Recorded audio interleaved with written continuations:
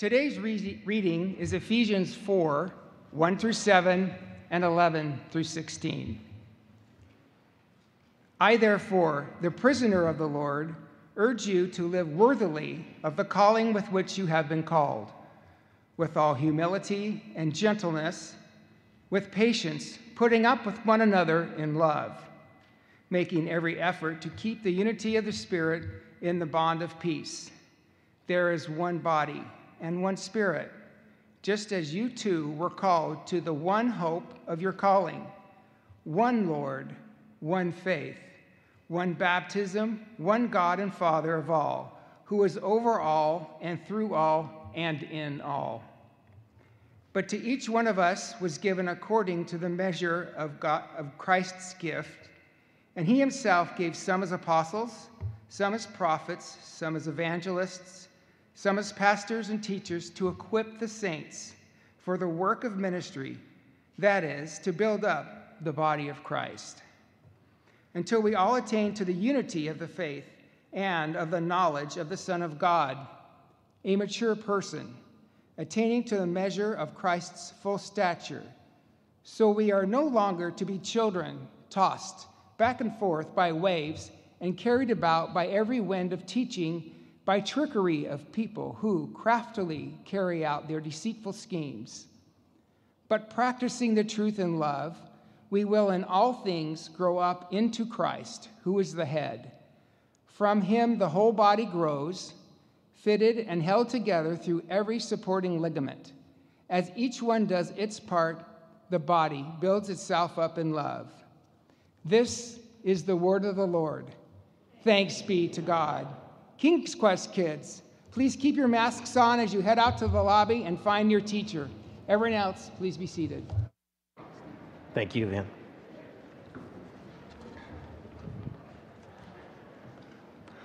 Kind of bummed the King's Quest kids are leaving because I kind of had a little story for the kids, but it's okay. I'll tell it to you guys instead. So my name's Steve Porter. My family and I, we've been here at Grace for quite a while. I teach it over at Bible University, and so every once in a while I get up here in front of you and have this opportunity to share. It's so good that we have different voices in front of us on Sunday mornings. I was thinking of that. We had Pastor Eric Marsh here last week. We had Noemi Chavez here a while back, Maisha Cheney, Esther McCurry gets up here in front of us from time to time. Of course, Daniel and Will and Beth's voice are up here. But it's good because it helps us not attach to a singular personality. A lot of churches have a lead pastor teacher, and that person is in the pulpit more often than not. But you know what happens is we attach to that voice, to that personality. And then inevitably what happens is at some point that voice, that personality leaves that congregation. And oftentimes a lot of people leave with that voice. So it's healthy for us, even though it's hard, I think, at times, to have different folks up in front of us. So I'm grateful to be one of those voices. So I did have a story that I thought the kids might relate to, but I think some of you might relate to it too. Have you ever found yourself late getting out of the house, and maybe particularly with your kids? Maybe, there are a few kids here, yeah? And so maybe you're late, and maybe at the last minute, there's a few things that hadn't gotten done, like maybe teeth hadn't been brushed, or shoes weren't on, or I can't find a mask. And so you're already late, and yet there's more to do, and the temperature kind of rises. I had this experience with my daughter, Sienna. I got approval for this story. We were late getting out of the house for school. I walked her to a friend's house, and then they walked together for school. We were a little late, and at the last minute, there were like 2 or 3 or maybe 5 or 6 things that still needed to be done, and I was getting a little impatient. And so as we walked over to her friend's house, I gave her one of my fatherly lectures, speeches.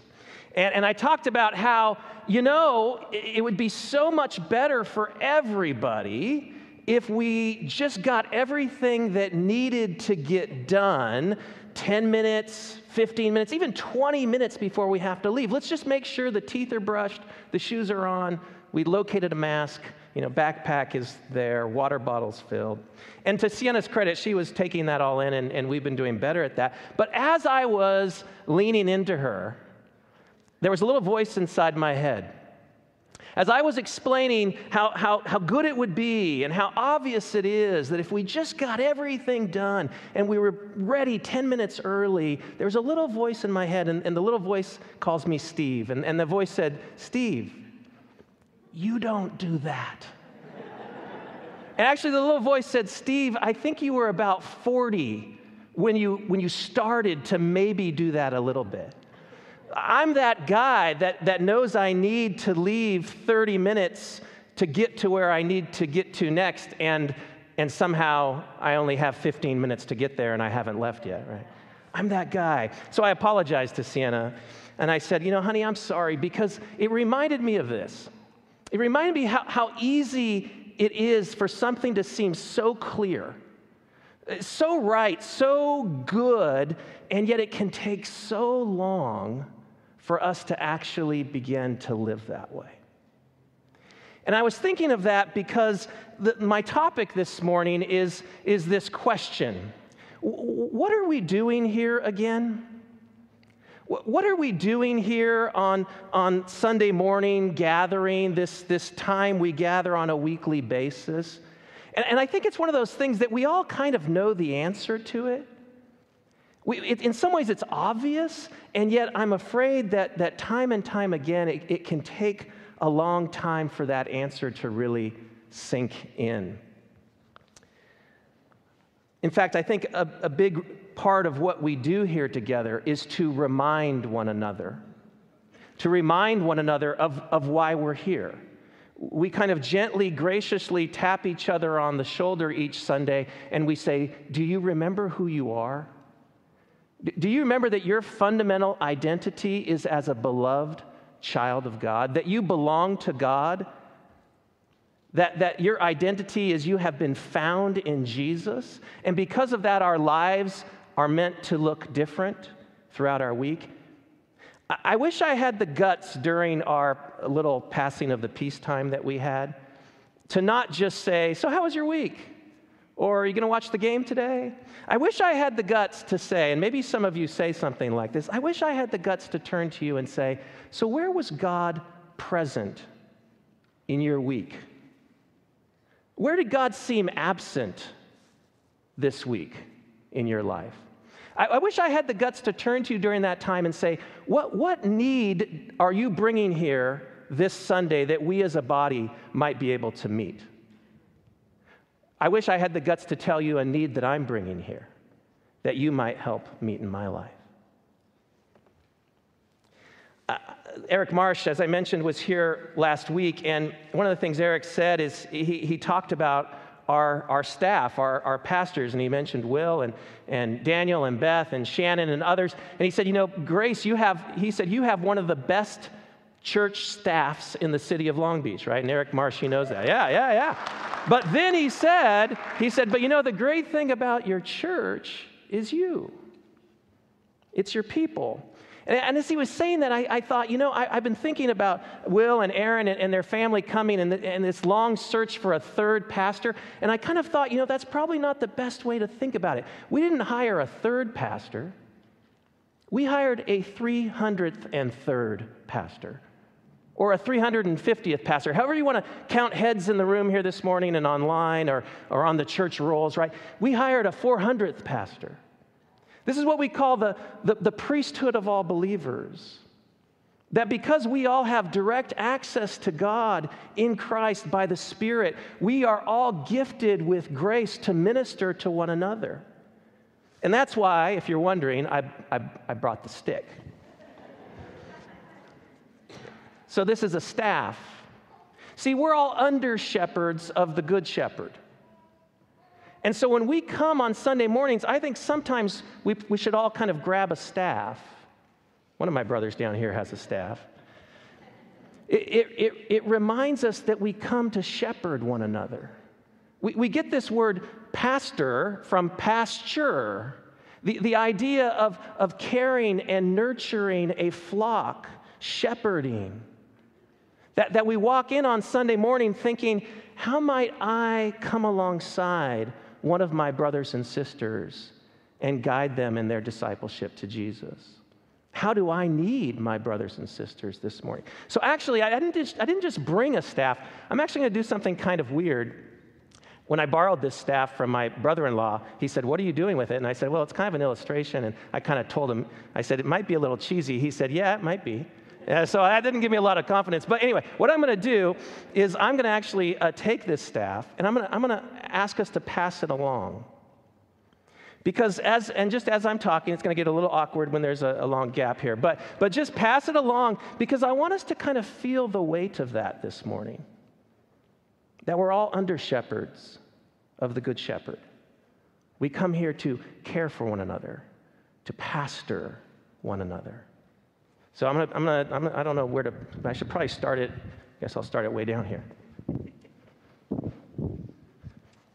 And maybe as you're welcome, maybe as you're holding that staff, just to be thinking, Lord, how might you be calling me to pastor those around me this week, to reach out to those?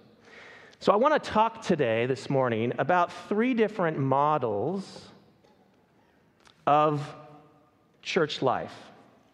3 different views that vie for our attention in the world today. If you have your Bibles or something that can access a Bible, turn to Ephesians chapter 4. Van read it for us. We're going to get to Ephesians in a second, but I want to talk about these 3 models that I think are slightly off.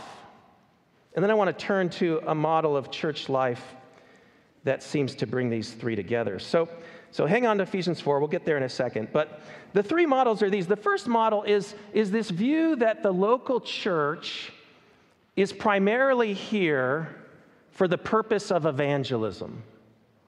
That the primary purpose of the local church is to try to preach Jesus so that more people can come to faith in Christ. That's what we're here for.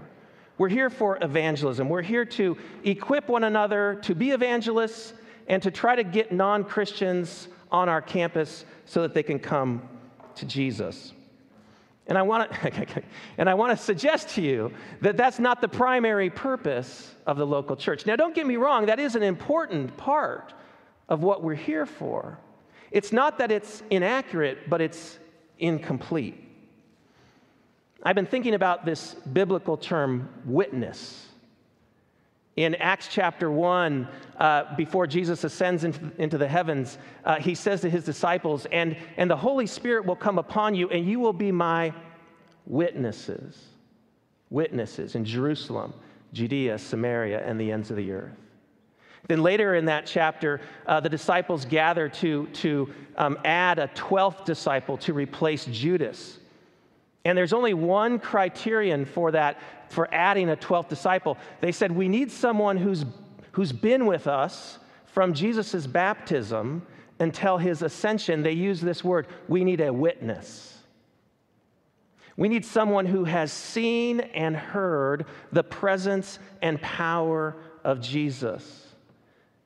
See, that's what we're called to. We're not so much called to evangelism as we're called to become witnesses. We gather together to experience together and usher one another into the presence and power of Jesus so we have something to witness to. We have something to testify. By the way, I love watching Ramona sing because, we could just get Ramona up here and have her sing again because that's a witness. That's a testimony. You can tell there's something real about this Jesus guy when you see Ramona sing. Thank you, Ramona. And in that vein, I was in Trader Joe's a few months ago now. One of the things I like about Trader Joe's is when you get to the cash register, they don't ask you, did you find everything you're looking for? I'll tell you later why. Every other store, it's like, did you find everything you're looking for? Right? I don't like that question. I think, really? Do you think I'd stand in this long line and wait to get all the way to you with 5 people behind me and then tell you the 5 things I couldn't find today? I have trouble with that question. But Trader Joe's, they don't ask you that.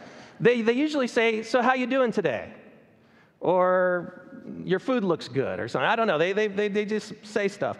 And I was standing in Trader Joe's about 6 feet behind, for some reason, the woman in front of me.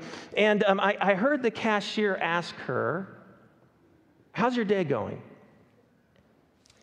And she said, she kind of paused and she sighed a little bit.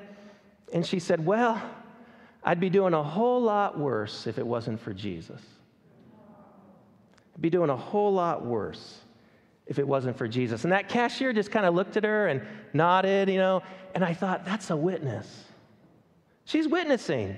She's just talking about what Jesus is doing in her life. The primary purpose of the church is not evangelism, but rather the local church are the people with whom we become witnesses. We come together to see and experience the presence and power of Jesus. The second model of church life that I think can vie for our attention is not that the primary purpose of the church is evangelism, but that the primary purpose of the church is social service. That what we're really here for is to be salt and light in our world. We're really here to reach out to the least of these, those who are hungry, those who are thirsty, those who are naked, those who are in great need. Now, don't get me wrong, I think that's part of why we're here. It's not that it's inaccurate, it's that it's incomplete. See, Scripture talks about how we love because He first loved us. That as we abide in the vine, we bear much fruit. That our outward life flows from our inward life, which is transformed in relationship with God. So we come together as a community to find more of God's love, to receive God's love more fully, so that we are enabled to more fully love those in need. The third model of the church that I think is often prevalent today is the idea that the primary purpose of the church is community. That's really what it's all about, right? It's about being brothers and sisters in Christ. We're called to love one another and comfort one another and share one another's burdens and encourage and exhort one another. It's body life, right? Community. Well, I want to suggest to you that that's not the primary purpose or mission of the church. Don't get me wrong, there's something right about community. It's not that it's wholly inaccurate, but it's incomplete. See, we're a community because we've been adopted into our Father's family. We come to church not so much to build community as to build communion. Communion with our Father, and out of that life with Him, communion with one another. There's this quote by Henry Nouwen that I think has made its rounds around here before. But Henry says at one point, "It's far from easy to keep living where God is. Therefore, God gives you people who help to hold you in that place and call you back to it every time you wander off." Our primary allegiance is not to the local church as evangelistic outreach, or the church as social service organization, or the church as a source of community. Our primary allegiance as Christians is to the risen and active Lord Jesus. We are His people. He's called us to be His body of Christ here on earth. And so we come together to become more like Him. If we're going to be His hands and feet, we need to move out the way He would move out. And the only way we can move out the way He would move out is if we become more like He was. Paul says that we've been predestined to be conformed to the image of Christ. Predestined to be conformed to the image of Christ. And that's not just to behave like Jesus did, because that's not how Jesus behaved. Jesus didn't just behave. Jesus was inwardly ready to behave the way He behaved. And so if we want to be conformed to the image of Christ, we need to be conformed to the overall way of life He lived with His Father, in His Father's kingdom, by the Spirit, so that He was able to be the kind of person He was and do the things He did. So if I could be so bold, I would suggest to you, there's lots of other ways to put this, but Adam, the next slide, that the primary purpose of the local church, maybe one prior to that one. There we go. The primary purpose of the local church is to enter into one another's lives. And there's a lot to that. As sisters and brothers, to help one another become more like Jesus. And there's a lot to that. So that we can function together as his body wherever we are placed and called. We want to build one another up, and we want to build one another up in love. And love is an expulsive, centrifugal force. It moves us outward. And so, yes, community is important. Service is important. Evangelism is important because as we grow up in love, we're called to love one another. That's community. We're called to love our neighbor, including the least of these, our enemies. That's service. That's social action. And yes, we're called to love the lost. That's evangelism. Now, where can we locate this idea in Scripture? Well, I think we can locate it all over the place, but now I want to turn to Ephesians chapter 4 in the time we have left and just quickly look at a couple points from this passage. So if you have your Bibles, Ephesians chapter 4, I want to look particularly at verse 7, and then we'll jump down and look at a couple other passages. But Paul here is talking to the Ephesian Christians and really the broader universal church. And he's saying in verse 7, but grace was given to each one of us according to the measure of Christ's gift. Now, we got to be careful with that word grace. Grace was given to each one of us. And when I took theology classes, and now I teach some of these theology classes, we defined grace as grace is God's unmerited favor. Grace is God's unmerited favor. Now, you have to be careful with that definition because you're liable to turn, or I'm liable to turn, grace into an attitude. God's grace is this favor he has toward us, primarily in forgiveness. So how did God give grace to everybody if grace is primarily God's forgiveness? Wow, there's people in the balcony. I didn't even know. Wow, that's cool. Didn't even know that. Wow. It's been a while. What's the view like from up there? How's my bald spot? Okay. But grace is really more dynamic than just an attitude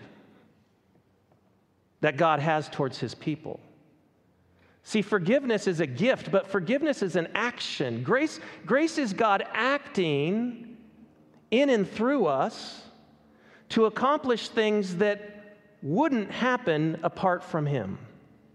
You know God's grace is in action when things happen that you can't explain by human power and effort alone. God's grace is moving through you in a way that accomplishes things through your words and efforts that are bigger than you are. Have you ever seen that happen? Perhaps someone says a word to you and you say, wow, there was far more to what you said than you realize. I remember one time I was at work, at school, and I was walking down the hallway, and one of my coworkers, she stopped me, and she just made an offhand comment. She wasn't trying to be profound, but she was. She didn't realize that comment, that word landed in me and was really the exclamation point that I suddenly realized to what God had been trying to say to me for a long, long time. See, that's grace. That's grace moving through a person. Sometimes we don't even know or we're not aware that it's God's grace. There's this great passage in Isaiah that says, God caused his glorious arm to move with the right arm of Moses. And so when Moses put his staff down, something more happened than Moses could do in his own power, because God's glorious arm was moving with Moses' arm. What would it look like this week to think about how God wants to join you in your efforts? I've heard of a university professor, that's the field I'm in, and I heard of a university professor who actually developed the discipline. he was a Christian, of stopping, kind of pausing between the different points in his lesson plan, in his outline, and just silently he would say, he would ask God to join his words. And he wasn't teaching about Christian things. He was teaching about a secular subject, but he said, God, join my words and help them to have an effect in my students that's more than just my own insight or my own planning. And what was amazing about this teacher is he won teaching awards. Lots of them. And lots of people win teaching awards, but he wasn't actually a very good teacher. But something would happen in his classes. I knew people who weren't even enrolled in his classes, people who weren't even enrolled in that university, who showed up to take his classes over and over again on all sorts of subjects. And they weren't even aware he was a Christian. But there was something about just being in his classes. See, it was called grace. Grace was on the move. God's grace was flowing through this person into other people's lives, and there were effects that were beyond what could be explained by natural human effort alone. So when Paul says that we've been given grace for the body, that means the Holy Spirit is active in each one of us, and the Holy Spirit wants to join himself with your words, with your gestures, with your attitudes, with your actions to bring about purposes and effects that are bigger than what you could manage on your own. Jump down with me now to verse 11 of Ephesians 4. It'll be up here on the screen. And he gave the apostles, the prophets, the evangelists, the shepherds, there they are, the teachers, I want my staff back, by the way, to equip the saints for the work of ministry, for building up the body of Christ, until we all attain to the unity of faith and of the knowledge of the Son of God, to mature manhood, to the measure of the stature of the fullness of Christ. Now notice there that God is going to grace these particular roles, apostles, prophets, evangelists, shepherds, teachers. To do what? To equip the saints, that's all of us, for the work of ministry. Now, again, I don't know about you, but I grew up in a context where ministry always meant outward activity. So now it looks again like, the saints are being equipped for ministry. But notice what Paul says. He says, for the work of ministry, for the building up of the body. The ministry here, folks, is the building up of the body. That's the ministry. He's equipped us to equip one another for the work of ministry, which is to build the body up. And notice what the goal is of this body that's being built up. It's maturity, mature personhood, the measure of the fullness of Christ. Again, it shouldn't surprise us. What's the body of Christ meant to look like? Christ. We're meant to become together more and more like Jesus, the greatest evangelist, the greatest servant, the greatest builder of community who's ever lived. Jump down one more passage or two to verse 15. And Paul continues there and says, rather, speaking the truth in love, we are to grow up in every way into him who is the head, into Christ, from whom the whole body, joined and held together by every joint with which it's equipped, when each part is working properly, makes the body grow so that it builds itself up in love. And again, this metaphor of how we together, as Nouwen says, are holding one another before the head, Christ, through whom the whole body is nourished through these ligaments that are working together. There it is. Here comes a shepherd. Thank you, sir. Someone said it kind of looked maybe like a Teenage Mutant Ninja Turtle baton, which it does have that.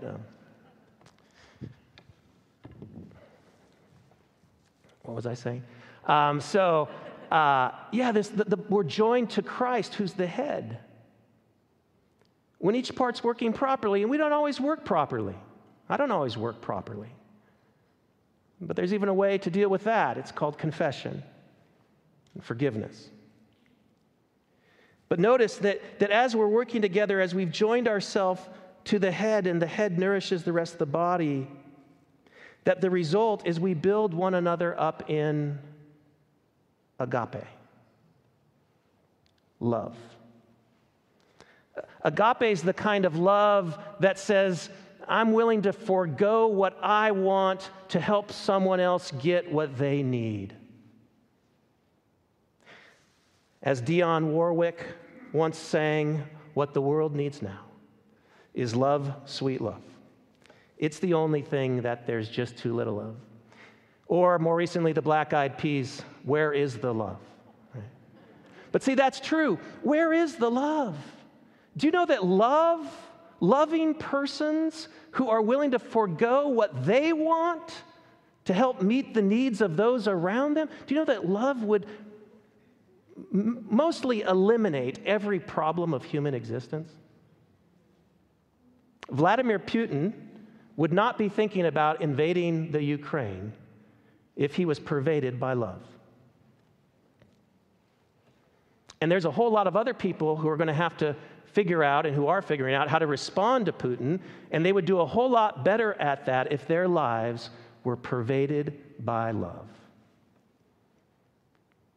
One of my students emailed me this week. She was formerly a social worker in Los Angeles, and she was forwarding me an email from some of her social workers who still work in the city, and she was asking me and others to pray for them because there's a lot of work going on right now amongst social workers in Los Angeles trying to rescue young children from being trafficked because the Super Bowl's in town.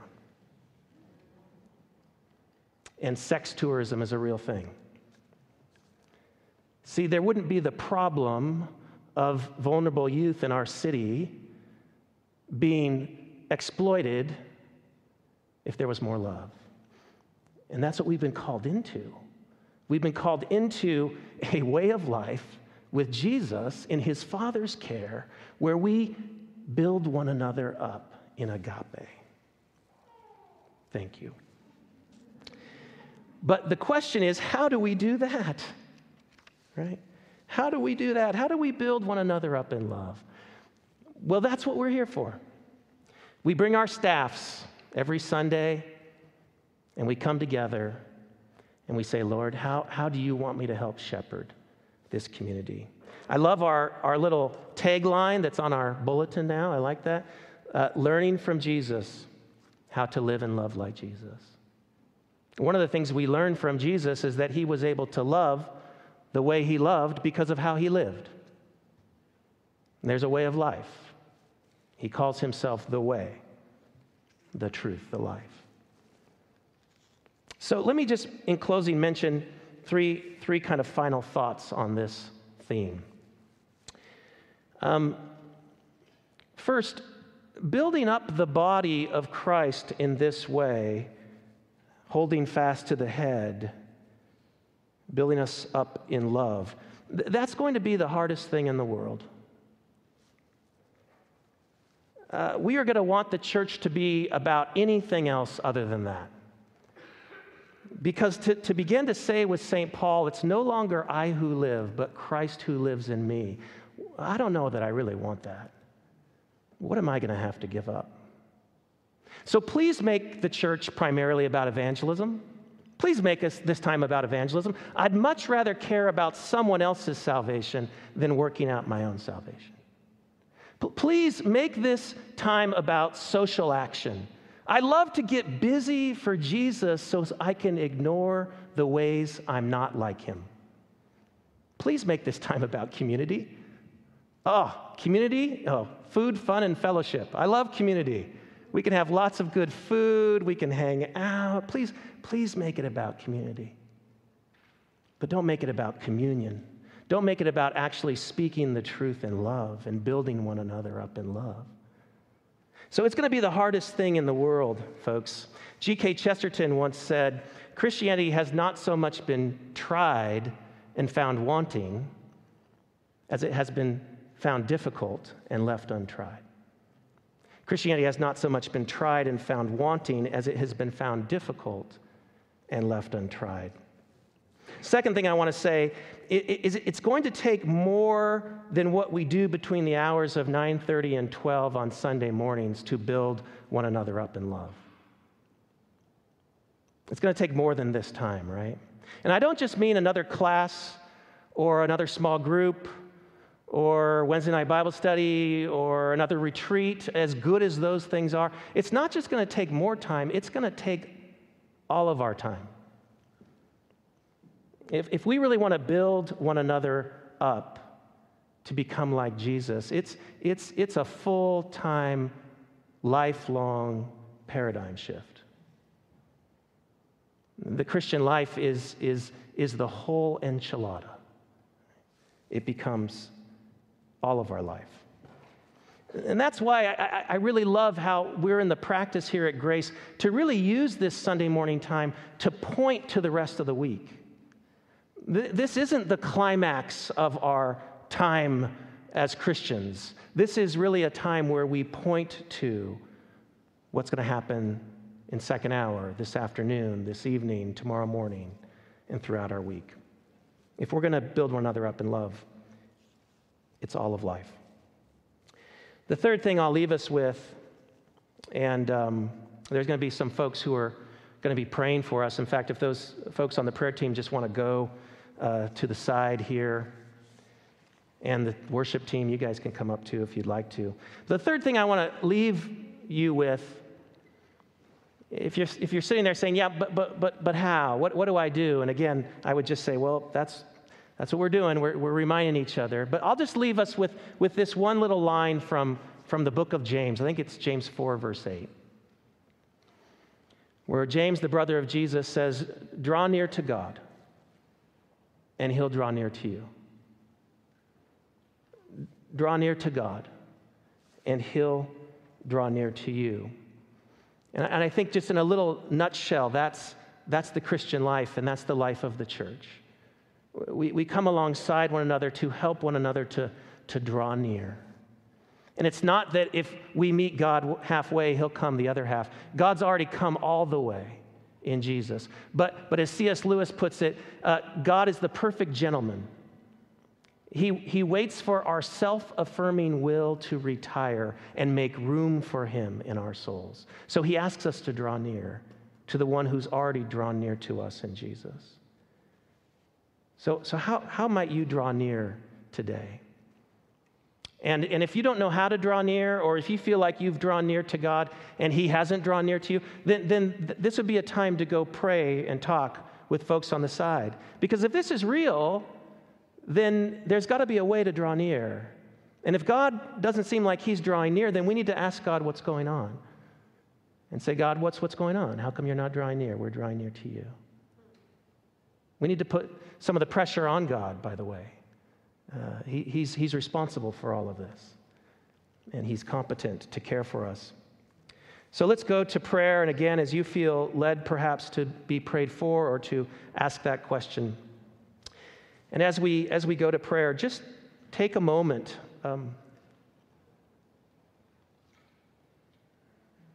How might you draw near to the one who's drawn near to you?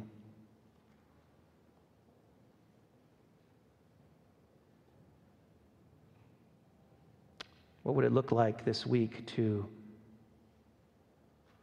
draw near to God as he draws near to you?